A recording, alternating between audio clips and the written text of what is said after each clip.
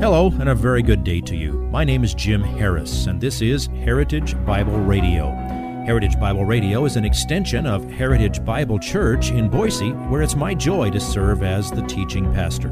Every day, we devote our radio time to studying a portion of the Word of God so you can know Him better through Jesus Christ and serve Him better through your local church. This week on Heritage Bible Radio, we continue again in our Sermon on the Mount series with Matthew 5:38 through 42. Jesus is in rapid-fire fashion correcting some of the errors of application of Old Testament law.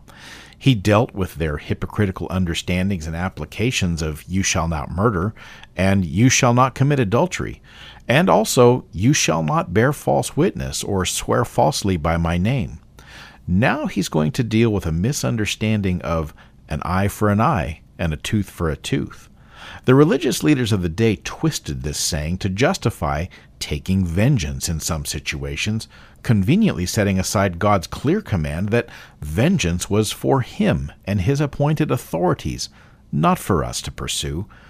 But people have also misunderstood Jesus' teaching here, taking the well-known phrase, "turn the other cheek," to an extreme that amounts to allowing ourselves to be used and abused without complaint. Where is the true meaning of Jesus' teaching here? Pastor Jim is going to help us hone our understanding of this passage in today's piece of the message entitled, "An Eye for an Eye."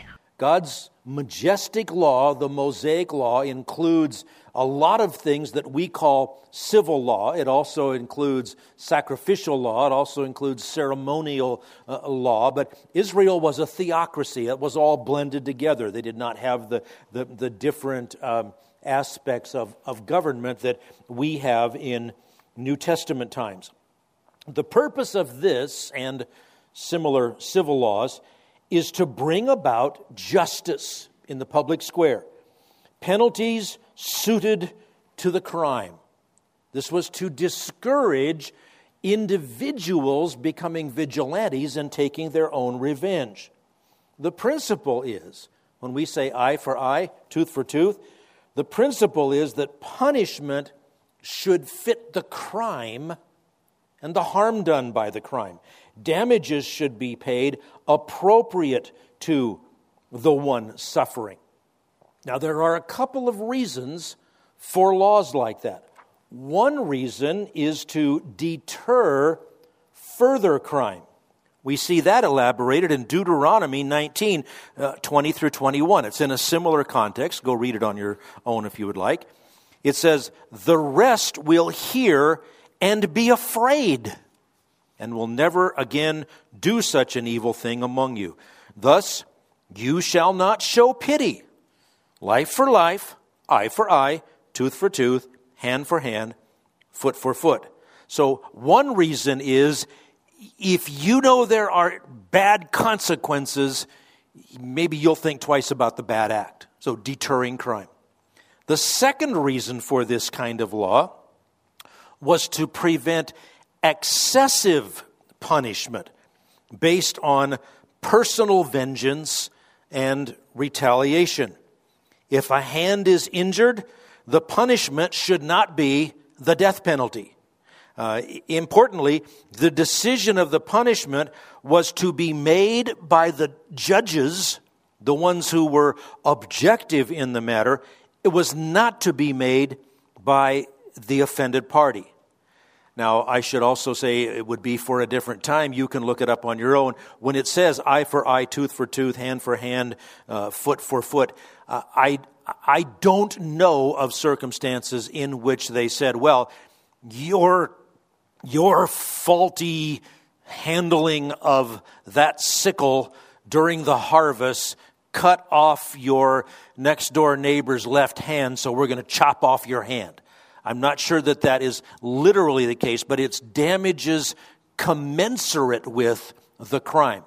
And that's why, there are even formulas in our legal system for how much is this crime or this malfeasance or this negligence, how much is that worth monetarily?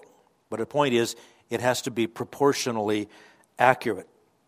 So, do you see that this is simultaneously a just law because it provides justice, it does the righteous thing, and it's also not only a just law, it's a merciful law. It prevented extreme punishment motivated by personal revenge. This was civil law. Now, if you want to talk about personal law or interpersonal law, well, you probably need to read the next few verses in the Sermon on the Mount about love your enemies and pray for those who persecute you. It's no accident that Jesus mentioned both of them. He distinguished the one from the other, and he mentioned them side by side. Now, I've told you many times I don't think that what we have in Matthew 5, 6, and 7 is every single word of Jesus' sermon that day. This is the inspired record of it for us. In Luke's version of this, and the same teaching on the same day, the love your enemies precedes the section about eye for eye and tooth for tooth. The point is, they really are connected, but it's clear they are two distinct things.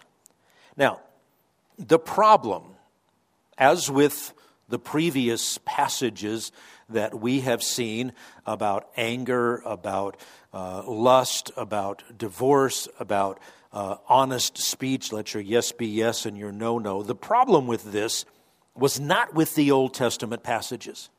And it wasn't with what Jesus had been teaching. The problem was the way in which the Pharisees, the leaders of the Jews, the teachers of the Jews, the ones who trained the rabbis, the ones that controlled what was taught in all of the synagogues throughout the land, it was how they twisted God's word. And we want to talk about that for a moment. The letter of the law, very clear. The punishment should fit the crime. The penalty should fit the damage done. It's the letter of the law. Now, what was the Pharisees' version of this? This is not in the text in front of you. We have to do our homework to find out the background of it. Remember, all of Scripture is always stated in a specific historical context, in a cultural context, in a linguistic context. Well, what was going on that made Jesus choose this example? Well, in this case, the Pharisees very readily quoted the part about eye for eye, tooth for tooth, etc., but they did it in order to defeat the purpose for which it was originally written. They used it to justify personal retribution and personal revenge. Their attitude was, you hurt me, so now I am entitled to hurt you in return. And they might even say, I'm duty-bound to inflict pain on you in return.